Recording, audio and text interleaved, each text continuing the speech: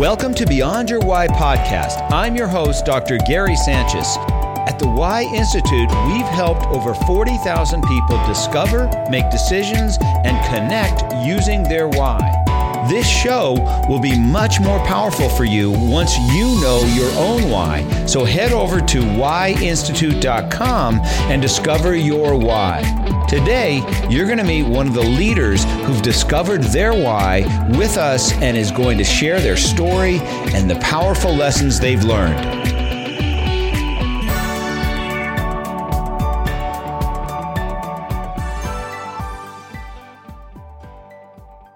Welcome to Beyond Your Why podcast, where we go beyond just talking about your why and actually helping you discover and then live your why. And so if you're a regular listener, you know that every week we talk about one of the 9 whys, and then we bring on somebody with that why so we can see how their why has played out in their life.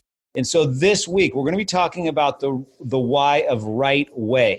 Now, if this is your why, you believe that there is a proper and correct way to do things, and that things should be done right. There is no point in skimping on the details or cutting corners. To achieve success, you must follow procedures that have been proven and use systems that have been developed and shown to work over time and adjusted and corrected on numerous occasions to produce the right outcome.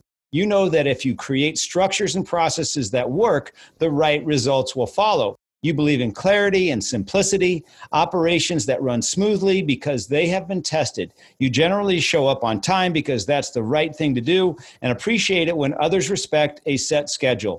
You embrace order and instill it in your personal life and your business. You recognize that different departments in a business have different needs, yet there is always a right way to get things done, even if it's not your way. And that part of true leadership is to bring that out in others. And so for today, I've got a great guest for you. He's one of my good buddies. His name is Onesimo Vigil, but he goes by Mo. He's an entrepreneur. He's the current CEO of IntelliCare. He's the vice president of Los Ojos de la Familia. He's the owner and CFO for Lava Rock Brewing Company and the author of Chicano Millionaires. He was raised in Santa Fe, New Mexico. Mo attended and obtained his Bachelor of Science degree from UNM Dental Hygiene School and finished his postgraduate education by earning an MBA with a focus on e-commerce from the University of Phoenix. Now, Mo started his working career practicing dental hygiene in 1996. After 7 years in dental hygiene, he decided it was time to start his own home healthcare company and did so in 2003. Since then, Mo has built 3 very successful companies and published his first self-help book in March of 2009. As an entrepreneur, speaker, author, business owner, and CEO, Mo believes strongly in creating opportunities for others and is very involved in the betterment of his community. Mo believes the only thing better than having a dream is living your dream. Mo, welcome to the podcast. Thank you for having me. I appreciate it. Hey, well, let's start out. Get everybody up to speed a little bit on your story, on your life. Take us back to what it was like when you were a child, where you came from, and then kind of your story to where you are right now. Give us the 3-4 minute version. Oh, a 3-minute version. Okay, let's do that. So, my parents had me at a very young age. So they were 17 when they had me. So when your parents have you at that age, you can kind of imagine what your life's like. I was born in Las Vegas, New Mexico, but raised in Santa Fe. Raised by my great grandparents, and then we moved to Santa Fe when I was 5, and just attended public school, and grew up pretty much in different trailer parks until we built our first house, which was in junior high, my last year in junior high, and then at that point my parents were able to sell that home and take the profits that they made from that and purchase their first home. And we did that when I was a senior in high school. And so my senior year, I got my own bedroom. I was fired up. I didn't have to share a bedroom with my brother anymore. And it was just me and my brother. So just 2 of us, and we're 5 years apart. So a younger brother. But my parents did an excellent job, I believe, in raising me and just showing me what, just hard work. They taught me hard work would get me far. And, they were real big on education, which now I'm not so big on education, but that was something that they really pushed. And, I was one of the first to go to college in my family. And so graduating college and then moving on. And so that's kind of a 3-minute little.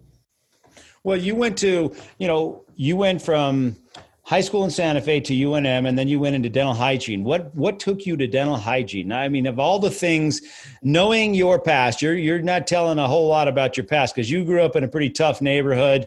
You had a pretty tough fighting past.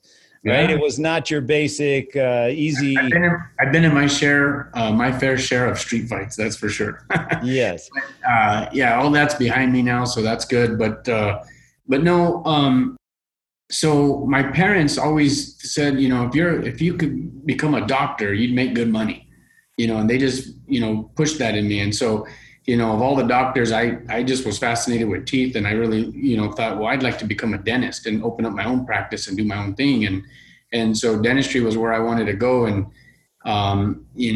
unfortunately for me at the schools that I attended, we didn't have very good counselors. So they didn't really explain that, how that process worked. And so I thought you just go enroll in college and you become a dentist. And when I got to UNM, I found out that New Mexico didn't even have a dental school. So they didn't guide me or direct me or mentor me or put me in the right path. And so I thought, well, they did have a dental hygiene school. And I thought, well, why not do that? Because I knew it would help me become a better dentist. A lot of the, hygienists that went on to dental school is a little bit of an advantage for them. And it helped. And so I thought that might be good. And it would also give me a chance where I wouldn't be so far in debt and see if I liked that. And if I liked it, then I can, move on to dental school. But while I was working through dental hygiene school, or once I got into dental hygiene school and got out and started practicing, I worked for a lot of different doctors, and it seemed like their struggle always was running their business and managing their staff.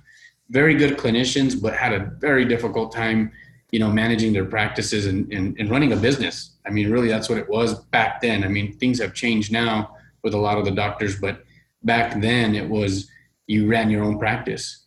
And so I thought, well, I don't want to be one of those doctors. So that's when I went back to grad school and got an MBA and thought, let's learn some business so that maybe I might have a little bit of help in that area. And so then the ironic thing happened to me is I hurt my wrist.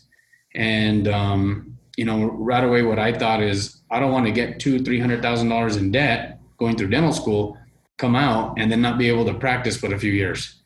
Mm-hmm. And so luckily for me, my first go round into the dental thing, into the dental school, I didn't get accepted, but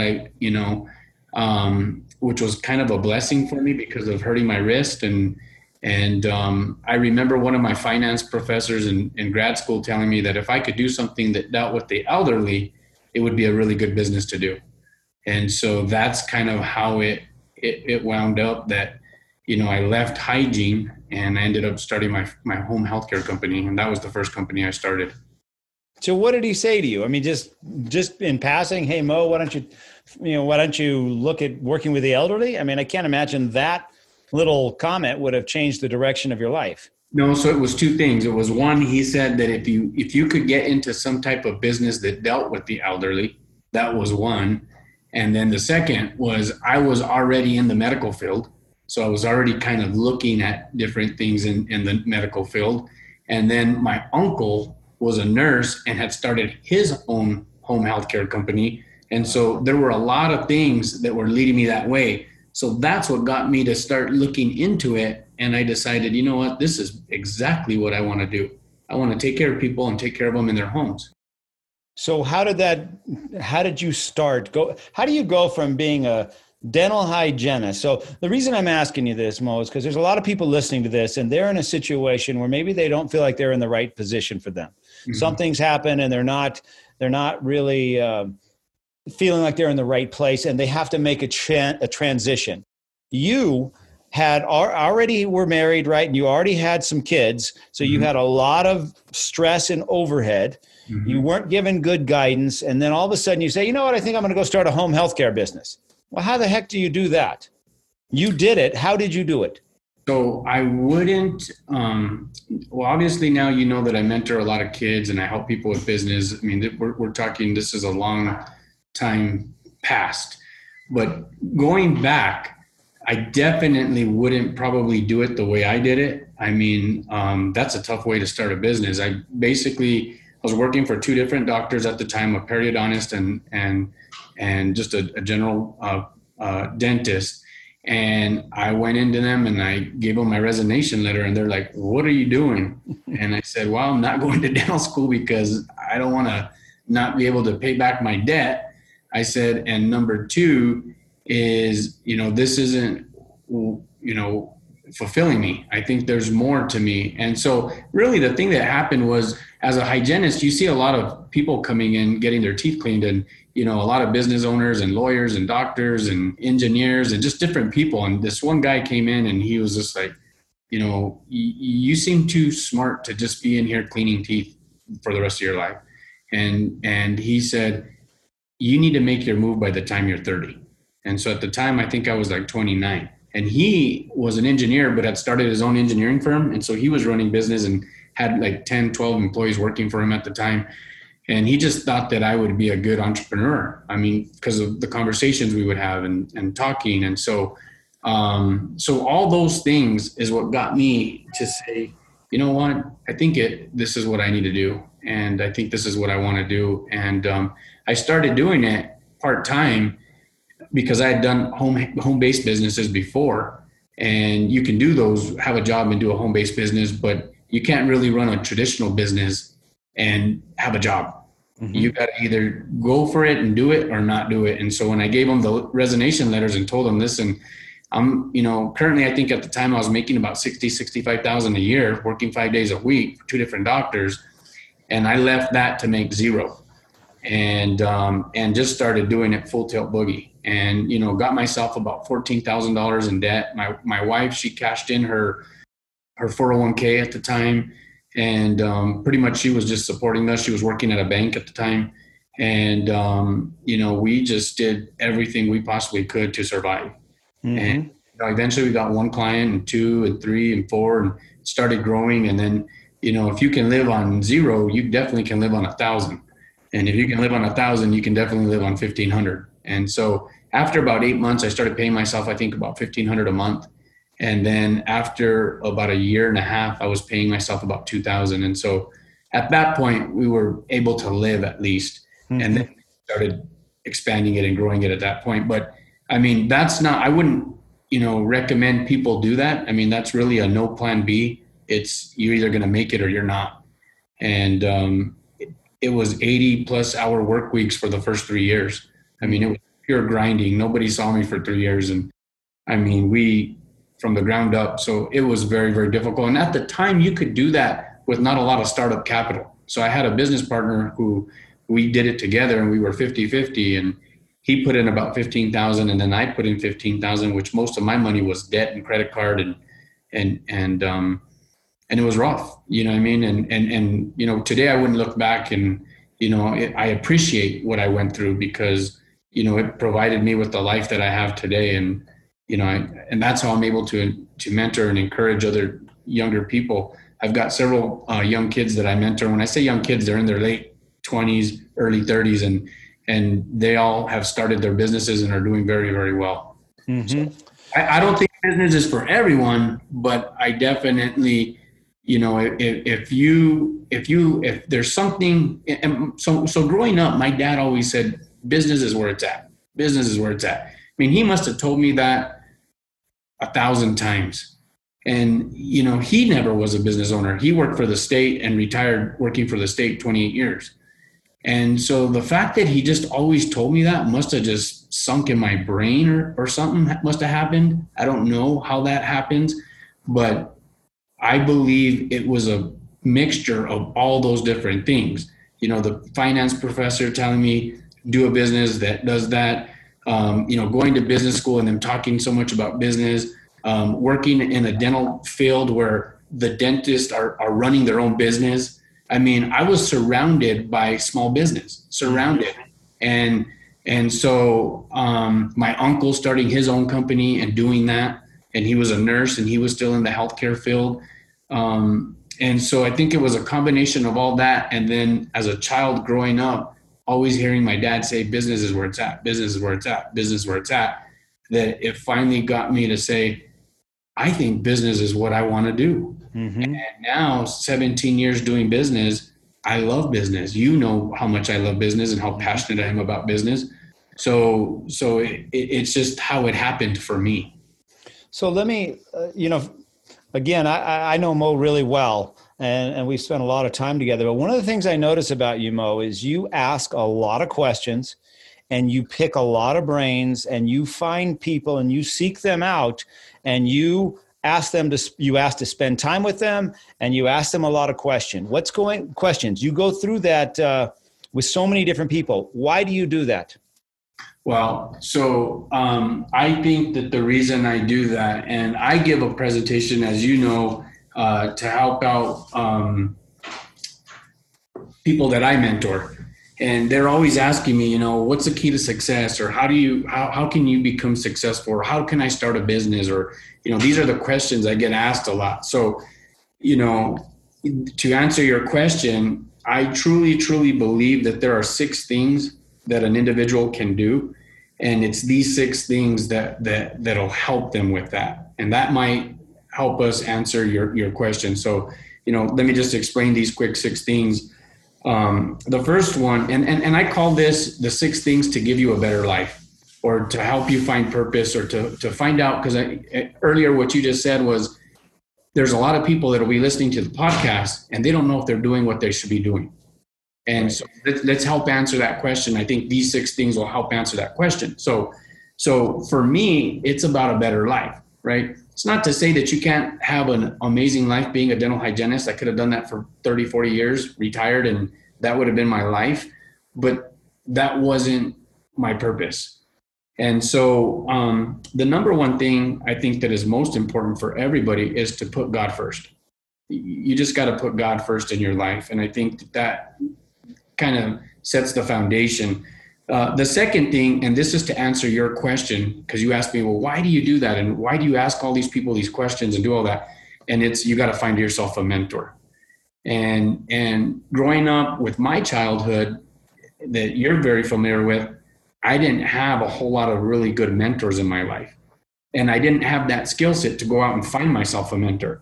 So when I teach my young people to go out and find a mentor, it's not to go look up who's the most successful person they know and then bombard them with emails or phone calls and say, can you mentor me? That's not how you do it. How you do it is you meet them, and you can do that in so many different ways. And then you spark up a conversation. And then typically if you start talking business or something that's of their interest, you guys will have a connection and it stirs up a dialogue. And then at that point, it's like, well, why don't we grab coffee one day? Or why don't we go, I'd love to show you my office, or, I'd love to come see your office. And most of the time these guys will be like, absolutely. They get excited because people are interested about that. And so you've introduced me to some of my mentors, and I've gone out and had coffee, and next thing you know, we're doing business together. You know what I mean? And it just kind of works like that. So I think, finding yourself a mentor is very, very important, and how you go about doing that. If you're passionate about sports, find yourself somebody who's really good at sports and go talk to them and spend time with them. If it's a dentist and you want to go into dentistry, find yourself a really good dentist, go meet them, talk to them, intern at their practice, and go from there. If it's teaching, find yourself a really good teacher. And you know what I mean? So it doesn't matter whatever it is that you're interested in, you find someone who's really good at that, and then you go spend time with them. Mm-hmm.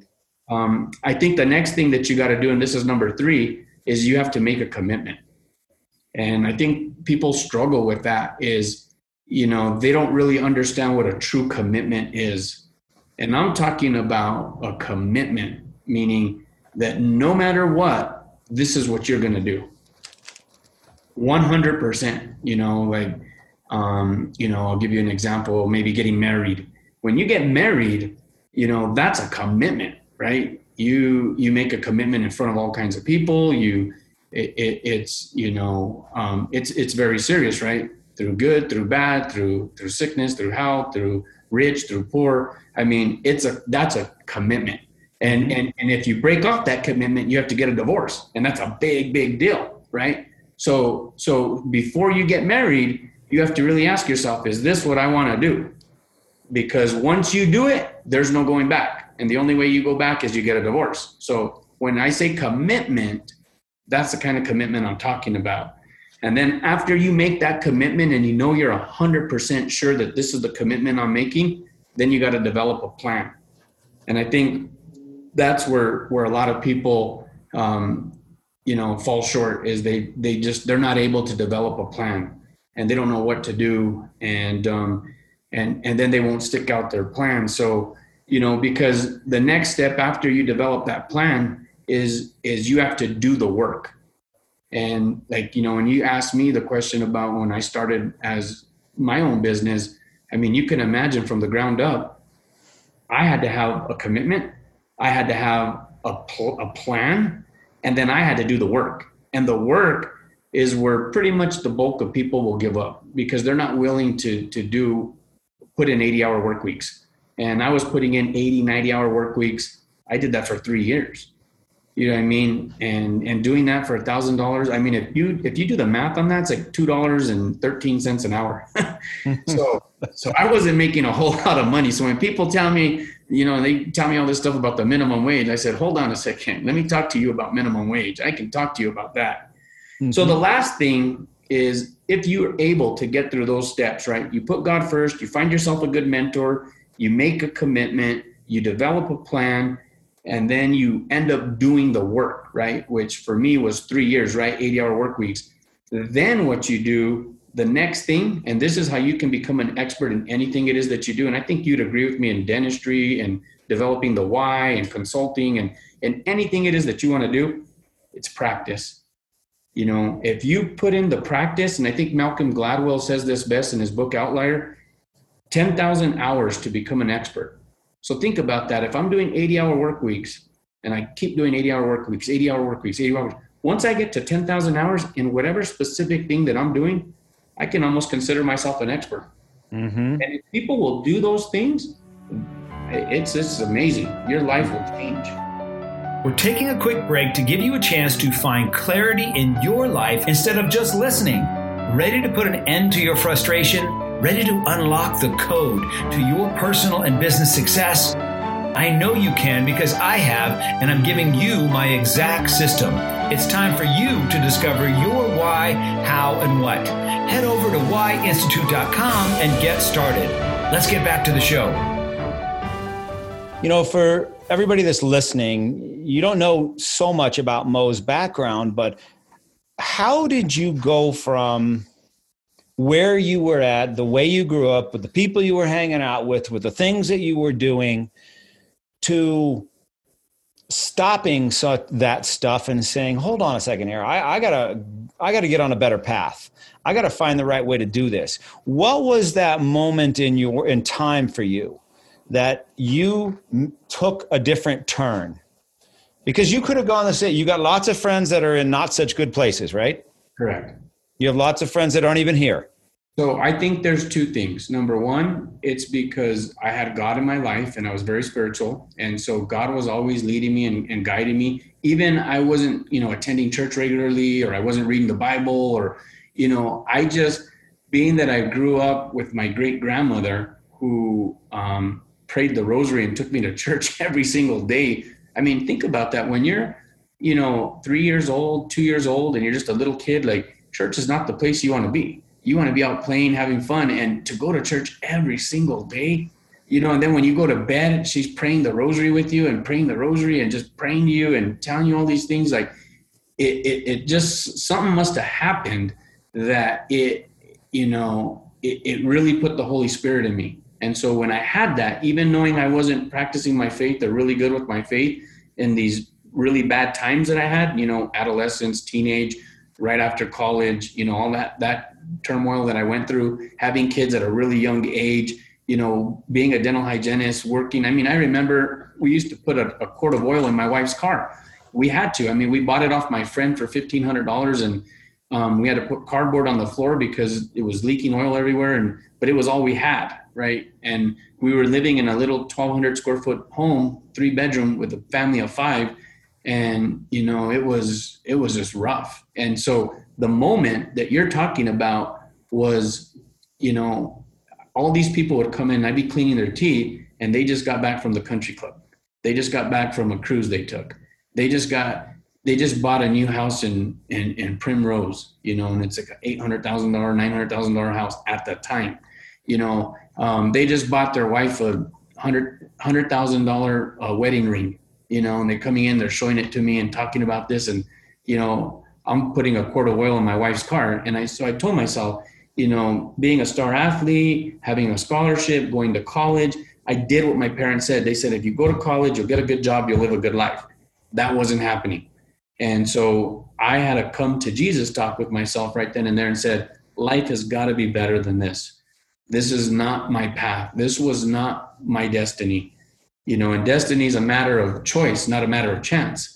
And so right then and there, I decided to make the choice that I'm going to do something and I'm going to build my empire and I'm going to create a better life. Mm-hmm. I tell all the kids that I mentor these days, I say, listen, that's the beauty of what we do now, is that we live in a country that's freedom. We have freedom here. People come to this country with nothing so that they can accomplish something. And the beauty of that structure is that it's choice. And so I tell them straight up, I said, you guys have the choice to live an ordinary life or you can live an extraordinary life. And the choice is yours. And once people truly understand that and believe that to their soul, that it is their choice if they want to become a multimillionaire, it's their choice if they want to have a company with 500 employees, it's their choice if they want to travel the world, then that's when the magic can happen. So to answer your question, when I was sitting in that operatory and I had $800 in my bank account and we're putting a quart of oil in my wife's car and these guys are coming in and their life was a lot different than mine and I didn't think they were much better than me, I made a choice.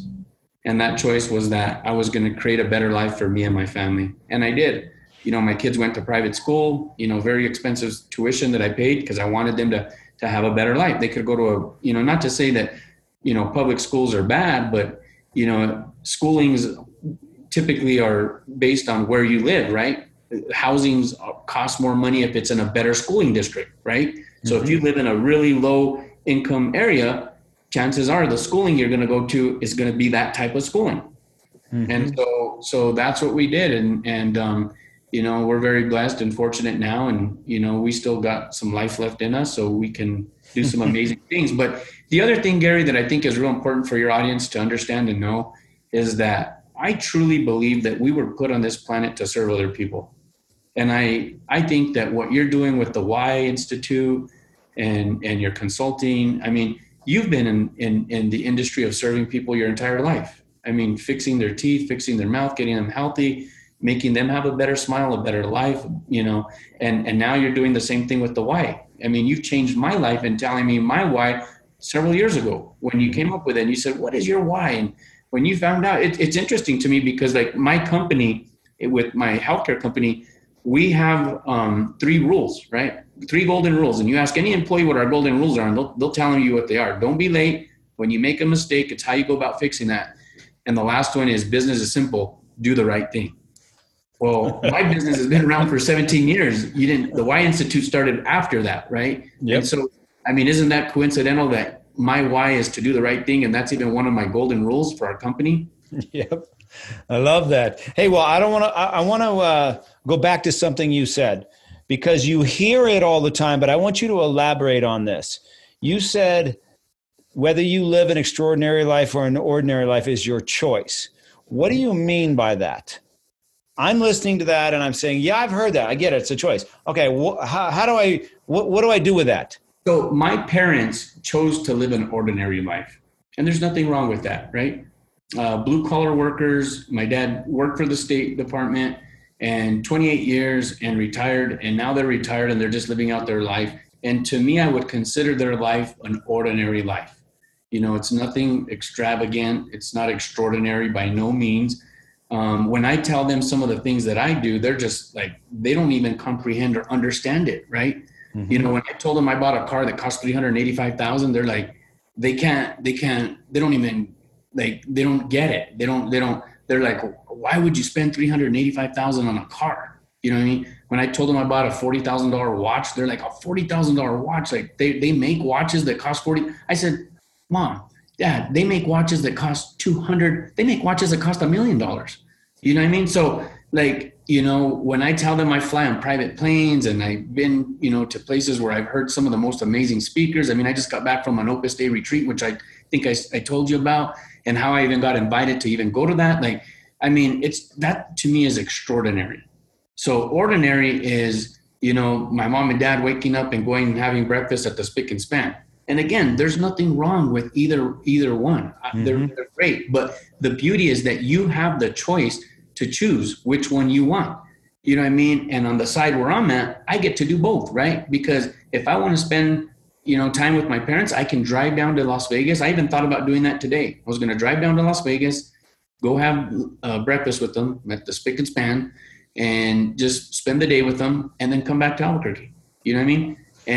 And so that's what I mean by ordinary and extraordinary. It's your choice. I get that. Now, how do you make the choice to go from ordinary to extraordinary? What does that mean? Okay, I got to make a choice. Okay, what actionable items do I do to make that happen? So then that's when you fall. So if you decide, you know what, I don't want to live an ordinary life. I don't want to work an 8 to 5. I don't want, you know, to make $60,000 a year and get a retirement and live in a average neighborhood and just have my kids go to public school and just live that life. That's not what I want to do. Okay, you don't want to do that? Then you got to do these 6 things. Mm-hmm. And those 6 things that I told you about, you got to do them. And like I told you, when you get to number 3 and number 4 and number 5, usually people fall off at number 5, because in order to live an extraordinary life, you got to be willing to do those 80-hour work weeks. And you got to be willing. Remember I told you for the first 3 years, we were living on $1,000 a month. Mm-hmm. Not many people can do that. If you're making $60,000 a year, which is a pretty good life, right? Yeah. I mean, you can go eat where you want. You can, you know, you can drive a pretty nice car. You can, you know, you can take vacations. You can do some things. You know, now you got to give all that up to live on $1,000 a month. I mean, what can you do with $1,000 a month? You know what I mean? Our friends used to call us and invite us to all these places, and we'd have to come up with an excuse that we couldn't. Well, the excuse was we didn't have no money. Mm-hmm. The excuse was Mo was working 80 hours a week. He didn't have time. So there's a price to pay. It's a sacrifice. You know what I mean? But if you make that sacrifice for a short period of time, then comes, you know, a more extraordinary life. So you got to make the choice to follow the 6 steps in order to have, you got to delay your gratification. You got to delay it. You can't want it tomorrow. You know, if you work out 6 days a week and you eat right and you're very good about getting the proper rest, you know, in 6 months, a year, 2 years, you're going to see some serious results. But most people can't do that for that time. You know, after 2 months go by, they're kind of, some people after a week or 2, you know, it's like, you know what, I'm going to go have some beers. I'm going to eat what I want. I'm going to, you know, I'm going to skip a workout. I don't really feel like working out today. It's not going to happen. And, you know, so I use that analogy a lot with people because, you know, people see some of these people up on stage and they got these amazing physiques and stuff. Well, that didn't happen overnight.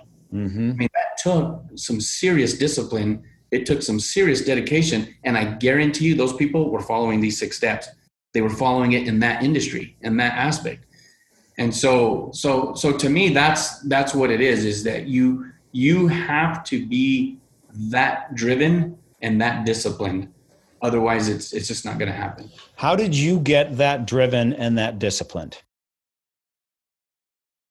That's a really good question. I guess I've never really thought about that, but I think that the one of the things is that, you know, my parents, you know, they really did a great job in telling me that there wasn't anything that I couldn't do. And they would always tell me that, always. And so, you know, at the end of the day, we're all just human beings, right? I mean, granted, there's some of us that get some God-given talent. Like you take LeBron James and he's 6'8" and he's 270 pounds. But they say he works harder than any other player in the NBA. So not only does he have the God-given talent and the size, but he still works that hard. You know what I mean? So I'll tell you a story about a guy who's pretty amazing, and you and I both know this guy.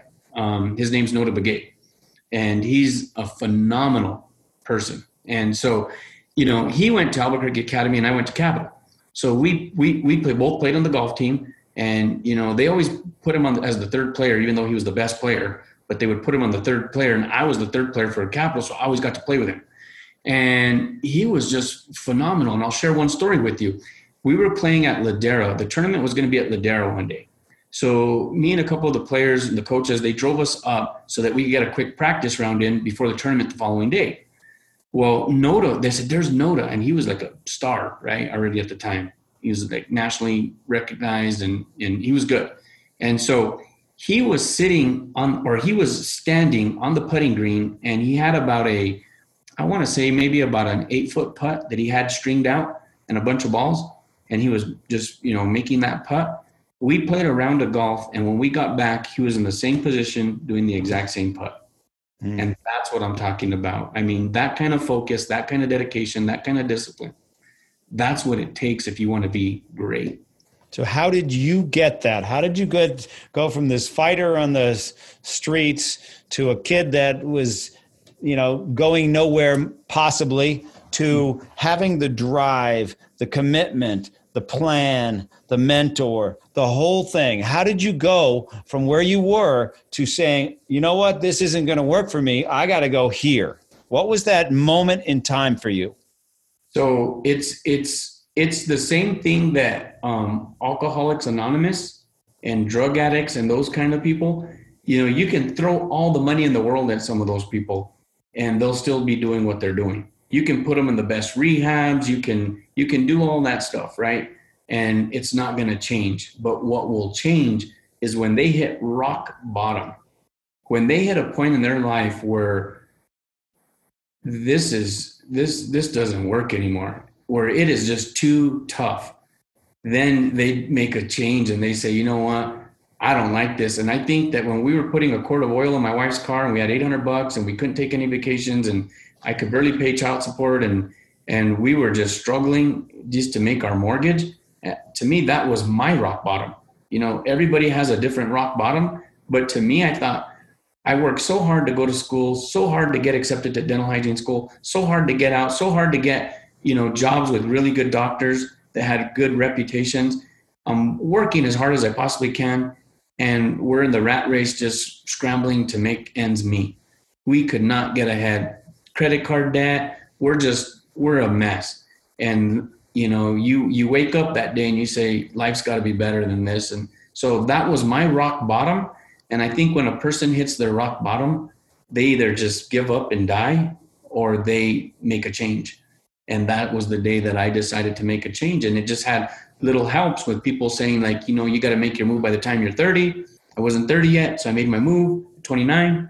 And then the finance professor saying you should do something with the elderly population. It was a good time to get into the industry that I got into, And so if you don't walk around with blinders on, there's a lot of things that are telling you do this, do that, do this, and it's God just putting things in front of you, but you're just not paying attention.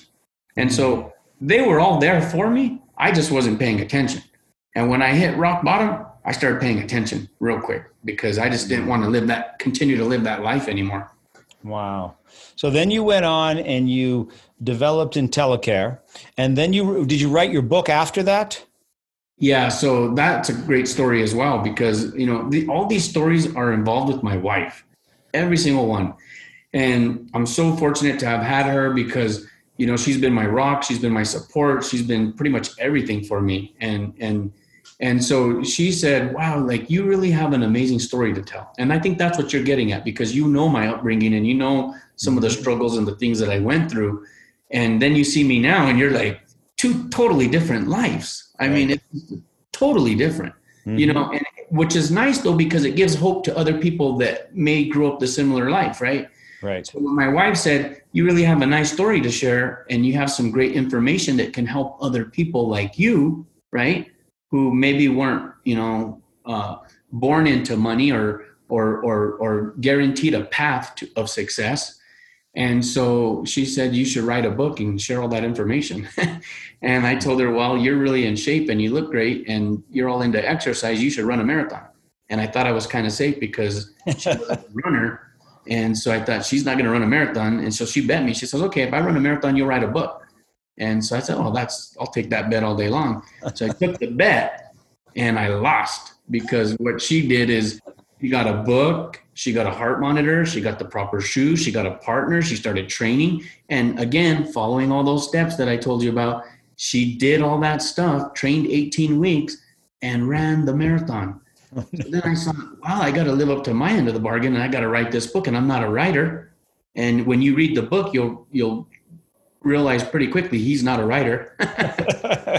But if you read the book with open mind and you say, well, there's some good information in here and some stuff that he talks about that can really help me and help my family and then you'll get more out of the book. And so that's what I did. I would get up every morning on Sundays, like at 5 a.m. because I was already working so much that I didn't want to, have my family sacrifice even more and time, because time's important. I mean, you can have all the money in the world, but you're not guaranteed time. Time is very, very important. So I would do that, get up at 5, I'd write for 2-3 hours. And, I put a little dive, kind of put an outline together, of what I wanted to talk about, the true education. And I wanted to give people, how to find their 4 best friends. Like if they want to start a business, you got to find your 4 best friends. And I talk about that in my book, your CPA, your accountant, your financial person, and your banker. You need those people and those people will help you with your business. So,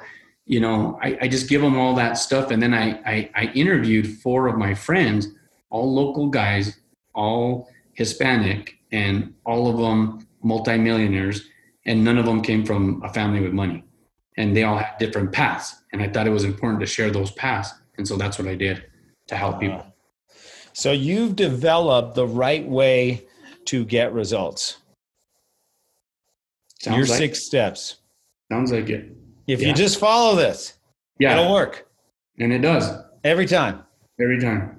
But you got to be disciplined and you got to do it. So you spent your childhood and your early adulthood figuring out what is the right path to make things happen. And then you do it over and over and over again now in every one of your businesses. And, I owe a lot of it to, I give my wife a ton of credit, but I give my parents so much credit as well. I mean, both my parents are just the most they taught me hard work. And that's that's the number 5 rule in my plan. And they taught me that. My dad used to put in 17-hour days and I would see him doing that. And when he did that, we would get overtime. And when there was overtime, we were getting our layaway out and we were getting food on the table and better food. And I was able to go buy the nice, cool shoes for the basketball team. But one of the things that my dad taught me was, he said, son, you're not going to be very tall and you're not going to be very big. And so you're lucky you're going to be fast, because I was fast. He told me so. You're going to be fast and that'll help you. But if you want to be a star athlete, he said, you are going to have to really focus on fundamentals. Forget all that fancy stuff. It doesn't work, he used to tell me. Fundamentals are what work. And so with basketball, he had me shooting thousands of free throws. He had me doing layups, right hand, right leg, left hand, left leg, dribbling, no fancy passes, none of this stuff. It was all fundamentals. And, shortest guy on the team, smallest guy on the team. But, my name's on the gym because I was the athlete of the year and I was the best one. So how does that work? Well, it worked because I went with all the fundamentals. Wow. I love that, man. So Mo, if there's people listening and they want to follow you, they want to learn from you, they want to connect with you, they want advice from you, how should they get a hold of you? How should they find you? Or is that even anything that you're doing? I know you're awfully busy with all of your businesses right now, but is that something that you do? Or so what I've done now is, the book's over 10 years old and people have told me to write a second book to because things change, right? And there's stuff that's in the book that applies today and it works. But there's stuff that, where the world has changed. Look at the world we're living in today. There's going to be a lot of things that change even from coming out of this pandemic. But if people want to get a hold of me, I'm very easy to find. They just Google my name and they can get a hold of me. And I'd be more than happy to help any of your viewers or anybody, because again, the most important thing that you and I can do, Gary, is to serve other people. Mm-hmm. And there's so many different ways you can serve people. And that, you know, one of my mentors is an amazing guy that I met several years back. And he told me, helping other people get what they want, you'll get what you want. Mm-hmm. I mean, that has stuck with me forever. And I'm a firm believer on that. And so I'm easy to get a hold of. People can get a hold of me. Awesome. But I've taken the book off the, I used to have my website and I used to do a lot of that, but you know, now I'm kind of flying under the radar. So I'm just kind of enjoying my time and, you know, staying under the radar. And that's really what I'm passionate about now. So a lot of the people that I mentor are actually people that work within my companies. And so I'm showing them and teaching them and helping them. And if they want to expand and do their own company, I encourage them. You know, that's a great thing. We need more people out there. I've always told my staff, look, we're not trying to be the biggest company. We're trying to be the best company. And we're trying to service people and help people the best that we can. That's what I try to do with everything that I do. Love it, Mo. Thanks for taking the time today to be on. I've been looking forward to, you know, sharing your story and letting people hear, you know, the 6 things that you've developed to help people find the right way to get results. And if they follow it, it's going to work, right?